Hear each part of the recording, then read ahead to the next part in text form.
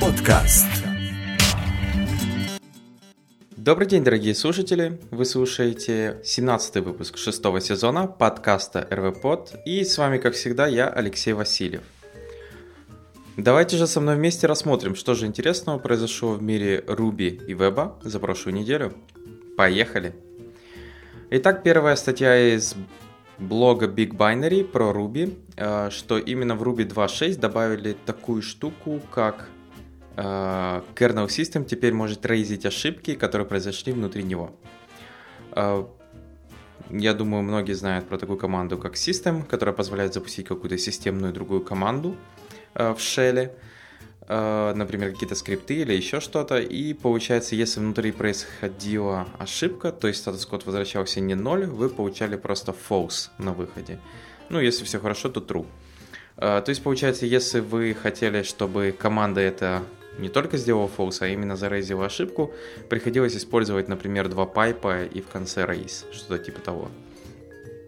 Теперь же, получается, в Ruby 2.6.0 Preview 1, который не так давно вышел, добавили дополнительный флаг exception true, который вы пишете уже после самой команды в команде system, и тем самым получается, если вы его указали, то при неуспешном запуске этой команды вы получаете exception. Ну, то есть stack trace и со всем остальным. Stack trace, понятное дело, вы не получите из системной команды, но все равно получите ошибку. То есть стандарт error. Вот какой-то такой. В любом случае, штука, наверное, полезная. Честно говоря, систем команды не сильно активно пользуюсь. Но в любом случае, вот теперь есть такая возможность ререйзить ошибку через exception true. Следующая статья это про WebAssembly. Наверное, многие хотят попробовать WebAssembly, но хотят на своем любимом языке. К сожалению, сейчас приходится, наверное, выбирать между C, C++ и Rust. И кто-то хочет не только так. И у рубиста вот хорошая новость. Вышла статья, где рассказывается о том, как взять Ruby и сделать, то есть собрать свой какой-нибудь простой Hello World скрипт на Ruby. Но в данном случае используется не просто Ruby, а mRuby. То есть как бы надо знать, что это такое. Что там берется Ruby скрипт, он компилируется в mRuby байткод, тот компилируется в C, тот в C-lang, тот LLVM и пошло-поехало. То есть, чтобы получить с Ruby WebAssembly скрипт, вы прогоняете сначала рубишный скрипт через mRuby байткод, он компилируется в C, тот прогоняется через mniscriptone компайлер, тот проходит через LLVM, потом используется Binarian система, и которая в конце получает WebAssembly. Да, возможно, не такой уж простой путь, но в любом случае в этой статье рассказано, как это все сделать, как красиво это прогнать и получить в конце концов Hello Ruby в вашем браузере, именно от WebAssembly, собранное на Ruby. Автор даже собрал WASM gem, то есть уже вот есть WASM, в которой там как раз WebAssembly toolchain тоже прилетает. Это mniscriptone и дополнительные разные утилиты. И там даже есть сервер, который после сборки вам что-то покажет, то, что собрано. Выглядит достаточно интересно. Не знаю, насколько это требуется, но хотя и почему бы и нет, почему бы Ruby тоже не писать на Ruby и собирать какой-то WebAssembly код. Достаточно приятный язык, я подумал, для WASM. Поэтому, может, да. Может, кроме Rust, теперь еще на Ruby можно будет писать что-то на WebAssembly. Хотя процесс достаточно такой непростой, я бы сказал. То есть не так, что написал какой-то Ruby скрипт, запустил и все заработало. Но, как видите, уже появляются готовые гемы, и, возможно, процесс со временем упростится. И следующая статья от злых марсиан, которая рассказывает шаг за шагом, как задеплоить ваше Ruby приложение в Google Cloud Kubernetes Engine, используя при этом Circle CI. То есть вот такой целый подход. Ну, это такой там pipeline или continuous delivery называйте как хотите. То есть, получается, автор решил расписать именно, как засетапить, как пойти в Google Cloud. При этом, если вы хотите просто поиграться с Google Cloud, возможно, кто-то не знает, Google предлагает $300 на счет, если у вас новый аккаунт, где вы можете, я думаю, поиграться определенное время на эти $300 и понять, что, как, почем. Сейчас вот мы кусок нашей, я бы не сказал кусок, определенные вещи мы мигрируем туда, потому что, как оказалось, как нам кажется по нашим расчетам, нам нужна была Data Warehouse база данных. У нас все крутится на Амазоне, но мы посчитали стоимость Redshift, потому что нам нужен был аналог Redshift, и оказалось, что это достаточно недешево. И решили глянуть, что же есть на других площадках, и вот у Google есть BigQuery. Мы глянули, посмотрели по ценам и по расчетам, тем объемам трафика и всего остального, что мы будем генерить, оказалось, что BigQuery будет выгодней. Поэтому мы как бы сейчас пока пишем подобную штуку, которая будет вгружать данные в BigQuery.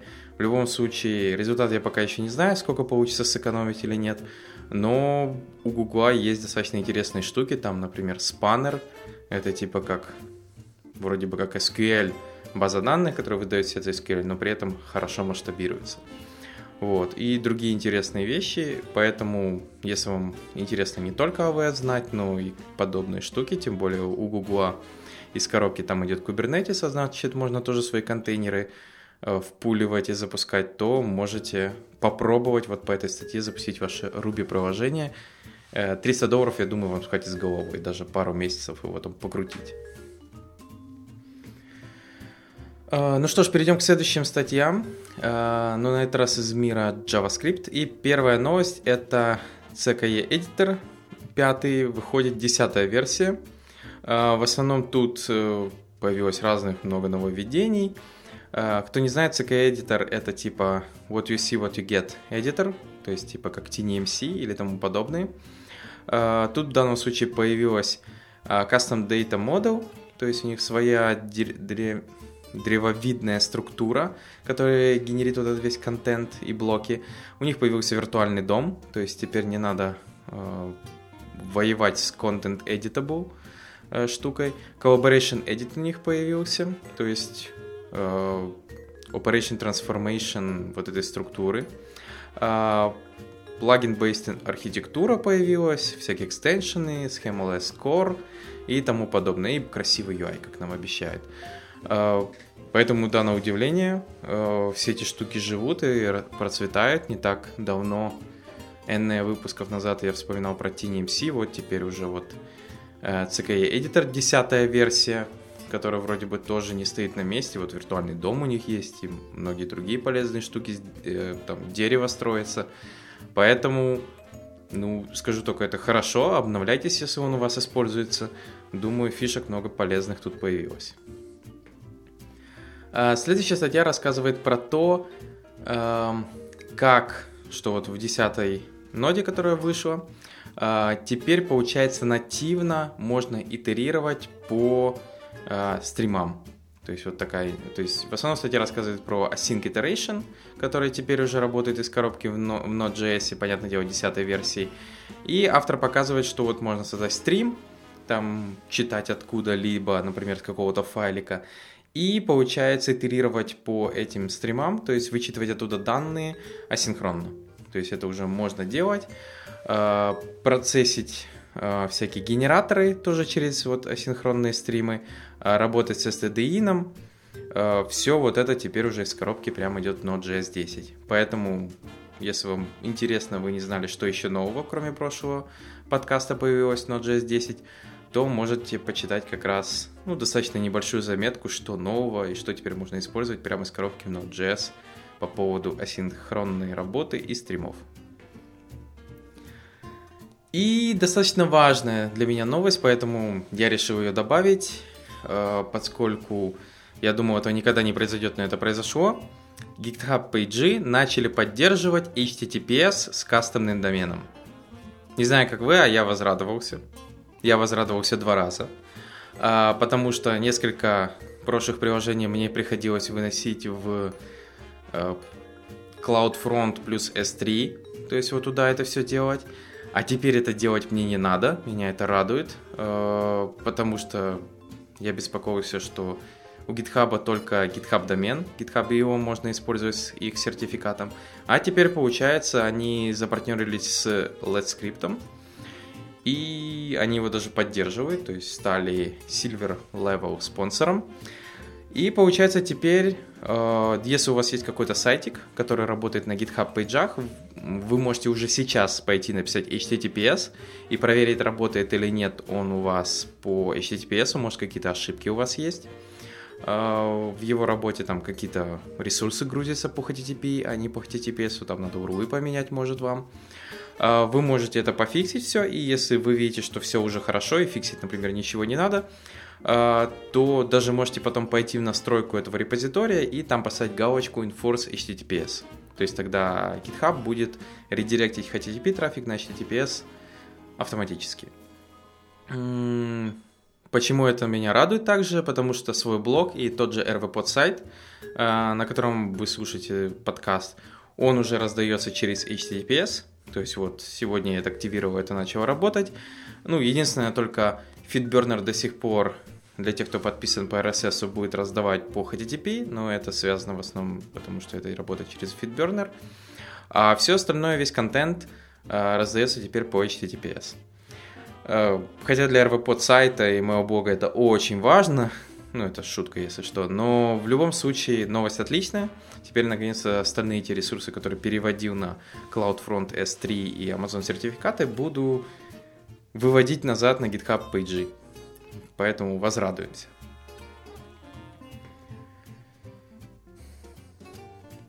Ну что ж, перейдем к следующим новостям из мира Ruby. Следующая статья в блоге Rowbar, которая рассказывает про 10 топ-ошибок, которые происходят в Ruby on Rails проектах. То есть они собрали, у них есть определенная, скажем так, информация, сколько ошибок они собирают с Ruby on Rails проектов. Они решили собрать все эти ошибки и, понятное дело, расписать, как они происходят и как с ними бороться. Вот. Поэтому, если вам интересно, почитайте. Тут банальные некоторые ошибки, например, Action Controller Routing Error, когда роута нету, No Method Error, Undefined Method, скобочки for New Class, классика, понятное дело. Следующее, Invalid Authenticity Token, это CSRF атака, то есть против нее такая штука. Net Read Timeout, тоже достаточно такие, там, если вы используете какую-то библиотеку HTTP Party или делаете какие-то запросы прямо на ходу и не следите за тайм-аутами, то вот вам, пожалуйста. Active Record Not Unique, PG Unique Violation, это, кстати, нормально, я не считаю это тяжелой ошибкой. Ну, с этим все равно можно бороться, как говорят авторы. Undefined Method ID for New Class, опять же классика, и там далее. Поэтому, если вам интересно, какие часто ошибки допускают Ruby on Rails разработчики, вот можете посмотреть и, возможно, варианты, как их пофиксить. И следующая статья, как строить надежное Ruby on Rails приложение, используя принцип BDD. То есть в данном случае Behavior Driven Development. То есть автор просто рассказывает, что вот мы берем наше приложение, мы берем BDD и начинаем с Given When Then Communication Pattern. То есть это, что вот многие проблемы в разработке софта это Communication Problems. И дальше автор рассказывает, что по BDD он должен делать, как он это пишет, что для этого можно использовать тот же Cucumber фреймворк, для того, чтобы писать высокоуровневые acceptance тесты, ну или RSpec, если не сильно хочется Cucumber, и показывает примеры, как это все пишется. В данном случае, я думаю, для тех, кто пользовался TDD, BDD, это не особо ничего нового в этой статье не будет, но, возможно, кто-то не знал и почерпнет для себя что-то новое.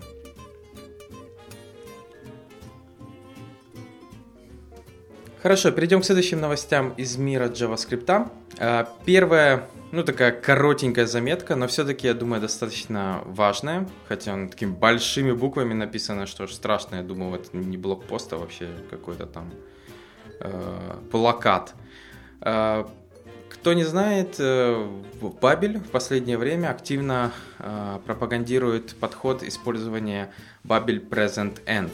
Babel Present Env — это такой же подход, как у PostCSS, где вы, когда собирается ваш CSS, например, указываете, какие версии браузера вы хотите, чтобы поддерживались вашим CSS.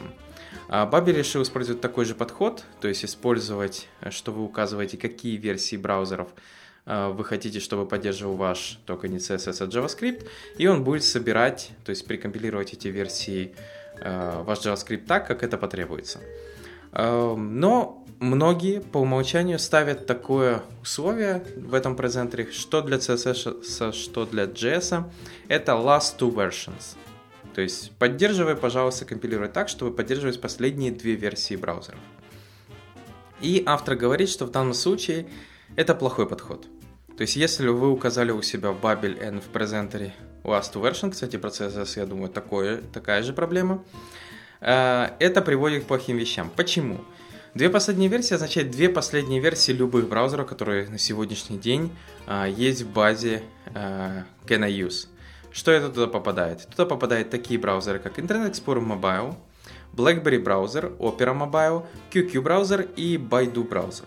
То есть у которых доля, скажем так, если у Internet Explorer Mobile 0.23, то у BlackBerry 0.07%, Opera Mobile 0.01% общего рынка, а у Baidu и QQ браузера вообще 0. То есть их вообще, наверное, использует 0 человек. Возможно, или 1. В любом случае, к чему приводит вот это last two versions, что скрипт пытается скомпилировать JavaScript так, чтобы поддерживать даже вот эти две последние версии этих браузеров, даже если они разрабатывались в каких-то 90-х годах или 2000-х. Проблема также начинается еще и с Internet Explorer, потому что Microsoft сказала, что создала новый браузер Edge, и теперь получается, когда вы говорите last two versions, вы говорите как бы две последние версии Edge и две последние версии Internet Explorer, то есть поддержку 11 и 10. Возможно, вам это нужно, а возможно, как бы вам уже все равно на Internet Explorer. И автор говорит, что по рекомендации он бы все-таки поменял last two versions на процентное отношение, то есть какой должен быть охват рынка вот этих браузеров, то есть, например, более чем 0,25%, потому что вот эти все по 0% вам браузеры, возможно, не нужны. Возможно, вам не нужна поддержка EA, вы должны это четко указать в этих версиях. Не нужна поддержка Opera Mini, вообще, любой версии. В таком случае автор говорит, что, во-первых, в его практике произошло то, что JavaScript Bundle уменьшился в размере, то есть, поскольку перестало перекомпилироваться определенные вещи, которые есть в других нормальных браузерах, например, те же стрелочные функции, и я думаю, можно сделать то же самое с CSS в таком случае. То есть, я бы вообще тогда, если вы используете подобную штуку, я бы вот этот браузер-лист, список браузеров, которые должны поддерживаться, выносил бы для этих двух систем в какую-то одну переменную, чтобы вы в одной переменной меняли, и оно влияло и на CSS, если вы пользуетесь PostCSS, и на Babel, при компиляции Babel. Скажу, пока что я не перешел на Babel Present, то есть сейчас я не пользуюсь этой штукой. Я думал перейти, как выйдет 7-я версия, но Babel, по-моему, еще 7-я версия не вышла, и поэтому я продолжаю использовать обыкновенный Babel при компиляции, где просто указываю, что мне надо есть такая-то версия, плюс React и еще что-то. Но если неожиданно вы перешли на Babel Present Env, и я вас понимаю, это более удобный подход, то, пожалуйста, посмотрите, что у вас указано в минимальном количестве браузеров. Потому что, возможно, поддержка Baidu браузера или Opera Mobile, как бы вам бы все равно. Следующая статья, это автор рассказывает про то, как он построил Progressive Web приложение и запаблишил его в 3 стора. В данном случае это Apple Store, Google Play Store и Windows Store. Автор рассказывает, что вот он его собрал, дальше рассказывает, как он его компилировал, понятно, где он использовал подобие Кордовы, чтобы туда вложить JavaScript, CSS файлы и все остальное. Ну и дальше он рассказывал, что во сколько ему обходилось, то есть сколько стоило ему, например, запаблишить приложение в Apple Store. Там, кто не знает, это $99 ежегодно. Если перестанете платить, все ваши приложения вылетают из стора. Google просит только $25 один раз, ну а Microsoft вообще ничего не просит. Дальше автор рассказывает, через какой ад ему пришлось пройти, чтобы запаблишить в Apple приложение. Ну, там не очень простой процесс, плюс ревью и все остальное. Хотя, как говорит автор, у Apple намного лучше сделана система с проверкой несовместимости там каким-то стором, еще чем-то. По сравнению с Google, где можно просто APK-шку сбросить, и он особо ничего не скажет, может что-то не так с этой APK-шкой. Ну, я имею в виду какой-то там картинки не хватает, иконки, еще что-то. Дальше автор расписывает, что у него происходило. Ну, определенные там были проблемы с Apple Store, но я их упущу. Ну и в конце автор говорит, кто же, по его мнению, победил по сторам. Победитель оказался Google. Ему показалось, что это достаточно простой вариант стора, достаточно просто начать, сделать приложение, скомпилировать где угодно. Поддержка, ну, API-шка тоже достаточно простая. Следующий, на удивление, у него стал Microsoft, что там есть тоже достаточно просто все сделано. У них даже есть PWA Builder, который позволяет скомпилировать PWA-приложение прямо в вот этот Microsoft Compatible приложение. Ну и Apple. Проблемы, понятное дело, какие. Вам нужен macOS компьютер, чтобы вообще его начать собирать и паблишить. Опять же, проблемы там, с сертификатами, не так просто это все забилдить. Ну и платить, понятно, ежегодно. Вот, в любом случае, автор показывает, что можно написать одно веб-приложение, сделать его Progressive Web App, а потом просто вложить в Cordova такие вещи и запаблишить во все 3 стора и попасть туда. Без как бы особых проблем, ну, кроме там, что есть терки, но это были как бы трения не по поводу самого приложения, а больше, что он не мог изначально нормально зарегистрироваться, например, в том же Apple Development программе. Вот, поэтому, если вам интересно, возможно, у вас есть подобная задача в будущем, можете посмотреть, почитать, что из этого вышло. Ну и напоследок статья о том, как писать Parallel Programming в JavaScript. Я уже думал, вот, наконец-то Node.js, появляются треды или что-то еще. Нет, автор просто рассказывает про такие вещи, как веб-воркеры. Кто не знает, ну, можете как раз с этой статьи начать. Веб-воркеры — это просто как бы форк, отчленение внутри браузера виртуальной табинги. Я бы это назвал так. Грубо. Понятное дело, это не совсем так происходит. Но в реальности процесс работы происходит как-то так, то есть браузер пытается эмулировать параллелизм таким методом. Скажу честно, использовал, достаточно удобная штука. Она внутри ограничена, в веб-воркере нельзя многое делать, что можно делать в обыкновенной табине браузера. Ну, то есть, понятное дело, у вас нет дома, нет еще определенных API. Например, в своем последнем веб-воркере я туда выносил криптографию, то есть работал с генерацией определенных ключей. Ну и потому что делать это в табинге в том же браузере оказалось достаточно напряжная операция, особенно если вы это делаете в мобильном браузере. Потому что интерфейс ведь замораживается, это достаточно тяжелый вид работы. И я это перенес в веб-воркер, но, как оказалось, window.crypto, есть такой типа API в браузере в определенных, был недоступен, то есть вот он доступен в Chrome, но недоступен был в веб-воркере. И пришлось просто использовать Crypto.js, это NPM-пакет, вместо вот этого встроенного, возможно, компонента внутри браузера. То есть я не говорю, что он везде есть, но вот там, где он был недоступен в веб-воркерах. В любом случае это помогло, то есть основная работа выполнялась там, а интерфейс пользователя продолжал нормально работать, там какой-то спиннер можно было повесить, и в результате потом выплюнуть этот результат веб-воркера уже в приложение пользователя. То есть там есть варианты общения между веб-воркером и вашим приложением через event-листенеры. Поэтому, если неожиданно вам требуются подобные задачи, какая-то там математика, калькуляция достаточно тяжелая, и вам не хочется, чтобы интерфейс пользователя дергался, как-то там замораживался, становился серым, можете посмотреть в сторону веб-воркеров и выносить подобную работу туда.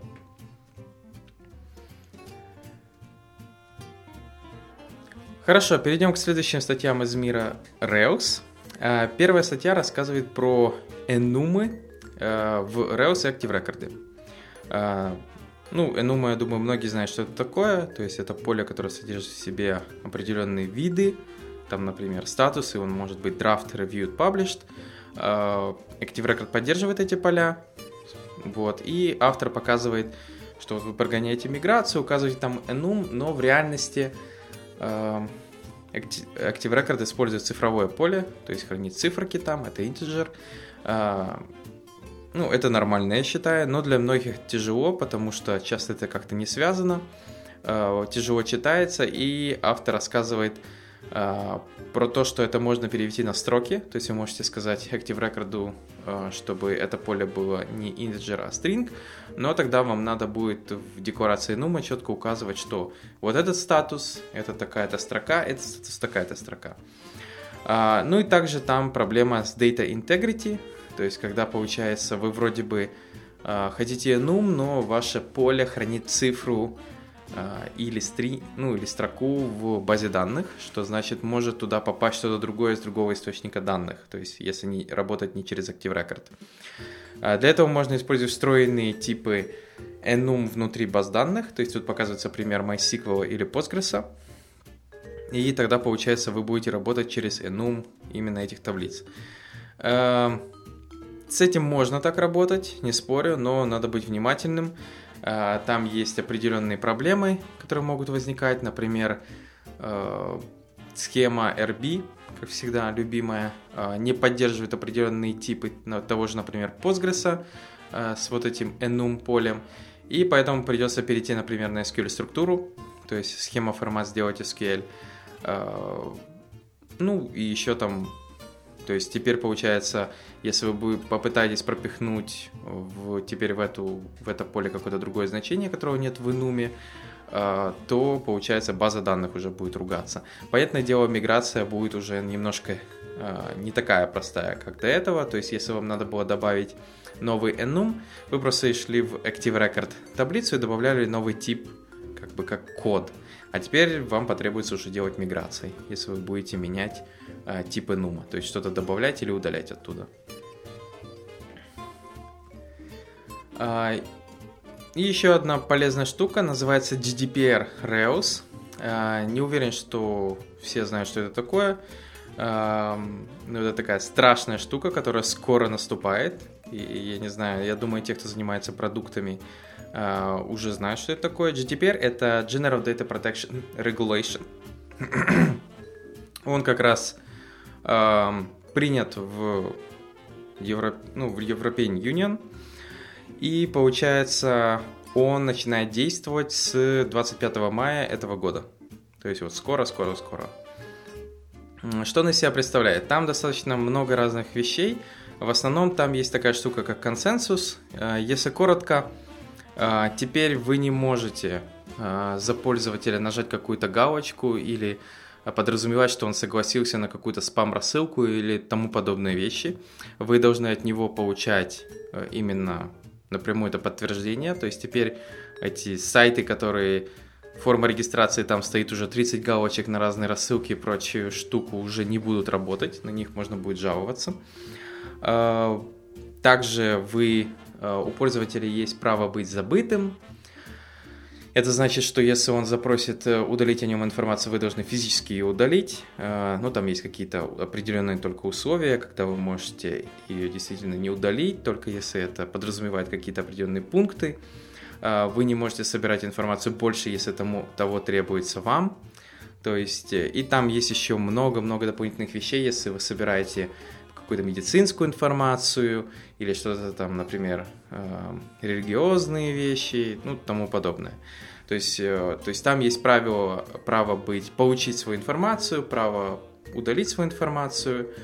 Data Protection by Design, такая штука к самим продуктам, что вы должны как бы всегда на это смотреть, там энкриптить вашу информацию по возможности, если это возможно, там, чтобы не было никаких проблем там типа с утечкой информации. Если утечка произошла, у вас должен быть прописан протокол, и он должен быть как бы четко прописан, как вы уведомите своих пользователей о том, что произошел вот этот Data Security Breach, какая именно информация убежала.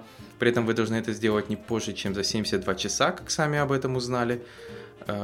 Вот такие интересные вещи. Поэтому кто занимается продуктами, и эти продукты работают еще на европейский рынок, то есть если у вас какой-то USA-specific продукт, где только для американских пользователей, вам как бы на это все равно. Но если у вас продукт, который могут использоваться во время регистрации данные пользователей, и при этом, я вам скажу сразу, e-mail это считается вот это уже, то есть если у вас есть e-mail пользователя, вы попадаете под GDPR, то получается вы должны быть или GDPR compatible или нет. Понятное дело, вы можете сказать, что вы не GDPR compatible, но тогда там начинается, там есть еще такие вещи, как провайдер и консюмер, тот, кто консюмит информацию, тот, кто получает информацию, и получается, что другие ресурсы могут отказать с вами работать, потому что если они GDPR compatible, но при этом вы нет, они не могут предоставить вам свою информацию, ну и тому подобное. Поэтому есть, оказывается, вот такая... Вернемся же к нашим баранам, а именно в данном случае к вот этому engine. Что он из себя представляет? Это такой policy manager, который позволяет вам сохранять подобные вещи, такие как рулы в Active Record, например, на что пользователь согласился, на что нет, какие чекбоксы были поставлены, например, что пользователь разрешил, там, он заакцептил cookie policy, privacy policy, age confirmation, что ему там плюс 16, и вот эти подобные вещи. То есть тут есть целый список, плюс helper методы, которые вы сохраняете в базе и как-то храните. Там есть дополнительные методы в контроллерах, которые можно использовать с валидациями, с акцептом и реджектом всего этого. Поэтому если у вас есть подобные штуки, то вот, пожалуйста, как бы обновляйтесь, ну не обновляйтесь, вы можете использовать подобную вещь в вашем проекте, возможно новом, не знаю, что по поводу старого, ну вот в новом, я думаю, можно. Одно из примеров использования этого engine, это, например, если вы пользователь не дает вам разрешения использовать Google Аналитику на вашем сайте, чтобы его трекать. И получается, вы можете использовать как раз специальный Inject Engine, который будет проверять, что пользователь запретил использовать Google Аналитику для себя, и получается скрипт Google Аналитики не будет инжектиться и использоваться у вас на сайте. Это один из примеров. Перейдем к следующим полезным библиотекам. Первое это Perfume.js. Это JavaScript библиотека, которая измеряет, как быстро загрузился ваш сайт. First, Contentful Painting, когда произошел, то есть сразу стала видна информация с контентом. Time to Interactive, TTI, Component First Painting, и все это он аннотирует, дописывает в Chrome DevTool, или же также может репортить в Google Аналитику. То есть подобные вот эти метрики, где вы дальше можете понять, что у вас не так, что у вас, например, First Contentful Painting очень проседает, то есть пользователь длительное время видит белую страницу, ничего не грузится, и вам надо что-то с этим делать.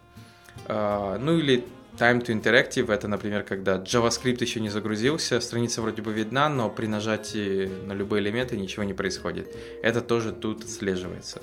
Поэтому, если вам требуются подобные метрики с вот этими всеми штуками, и при этом посылать их, например, в ту же Google Аналитику и смотреть там внутри, как это все происходит, можете попробовать использовать эту библиотеку. Следующая библиотека Dinero.js. Это библиотека для работы с деньгами.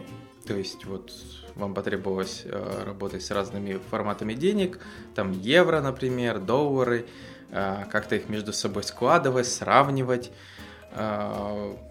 проверять там, есть ли центы у этой, ну, то есть сколько там предоставили цифр, форматировать это как-то, то можете посмотреть на эту библиотеку. Понятное дело, она не занимается самокурсами, то есть это вам придется как-то дописывать, встраивать в нее, но именно подобные вот helper методы у нее есть, чтобы проверять там, есть ли центы, одно и то же currency у этих, ну, currency имеется в виду одна и та же это валюта, форматировать это, превращать в какие-то юниты, сравнивать их, это как раз вот эта библиотека может делать. Дальше, ну, я бы не сказал, что супер полезный ресурс, но, возможно, кому-то сохранить час или два времени. Это Webpack 4 конфигуратор. Позволяет вам минимально наконфигурить билд для Webpack. То есть там с React, если вам надо компилировать React, SVG, CSS, SAS, еще что-то, может попробовать этот конфигуратор. Честно говоря, слабенький. Ну, не то, что слабенький, но я бы сказал, что у каждого, наверное, своя конфигурация веб-пака, и ко мне это точно бы не подошел, и многим тоже, потому что тот же Production мод тут сделан через галочку, вы просто получаете две разные конфигурации, аглификации нету, почему-то только PNG картинки, JPEG и остальные упущены, а Lodash вообще и момент почему-то конфигурятся через дополнительные плагины для веб-пака. Хотя Lodash вы можете просто к себе в проект подключить и где-нибудь импорт или require написать. Зачем вот этот веб-пак плагин отдельный, я не понимаю. Ну, возможно, это очень полезно. В любом случае, то есть, как я сказал, он достаточно упрощенный и не решит все ваши задачи, вам все равно придется под себя его конфигурять, но почему бы нет? Вот можете посмотреть, попробовать. И напоследок библиотечка называется Toast UI Calendar. Это fully featured, как нам обещает календарик, то есть такой аналог Google календаря, но получается свой. То есть можно у себя такой поставить, настроить под свои вещи, поддерживается месяцы, дни, недели, можно как-то конфигурить, то есть переключать или убирать, например, викенды, какие-то таски, скедулинги ставить, то есть определенные типы. Как я вижу, он достаточно неплохо конфигурируется. Единственное, что у меня шрифты выглядят очень странно у них на демках, хотя, может, в этом был весь цимис, я не знаю. Единственное, что шрифты меня как-то подводят на этих демках, а все остальное смотрится ничего так. Хотя, опять же, это, возможно, у меня монитор так плохо показывает вечером. В любом случае, если у вас требуется подобный календарик, можете посмотреть. У Toast UI, кстати, есть не только календари, у них есть чарт-система, эдитор свой, грид-система, типа как таблицы, вот теперь календарик, то есть еще и календарик. Поэтому, если вам нужны подобные штуки, вот можете посмотреть, попробовать. На этом у меня все. Спасибо, что послушали данный подкаст. Также RVPod является информационным партнером и еще одной конференции. В данном случае это Elixir Club. Ссылочка будет в описании. Следующий Elixir Club будет, это некий Elixir Evening Club номер 2, будет 24 мая в Киеве. Поэтому, если кто-то еще интересуется эликсиром, вот можете подходить, послушать. Может, вас заинтересует. Могу сразу сказать, на Elixir Club очень много рубистов приходит. Поэтому, если вас интересует, приходите, послушайте что-нибудь по эликсиру. В любом случае, спасибо, что послушали данный подкаст. Подписывайтесь, пишите комментарии и услышите новый выпуск уже на следующей неделе. И да, теперь RVPod сайт работает через HTTPS. Кстати, если будут какие-либо проблемы, пишите в комментариях.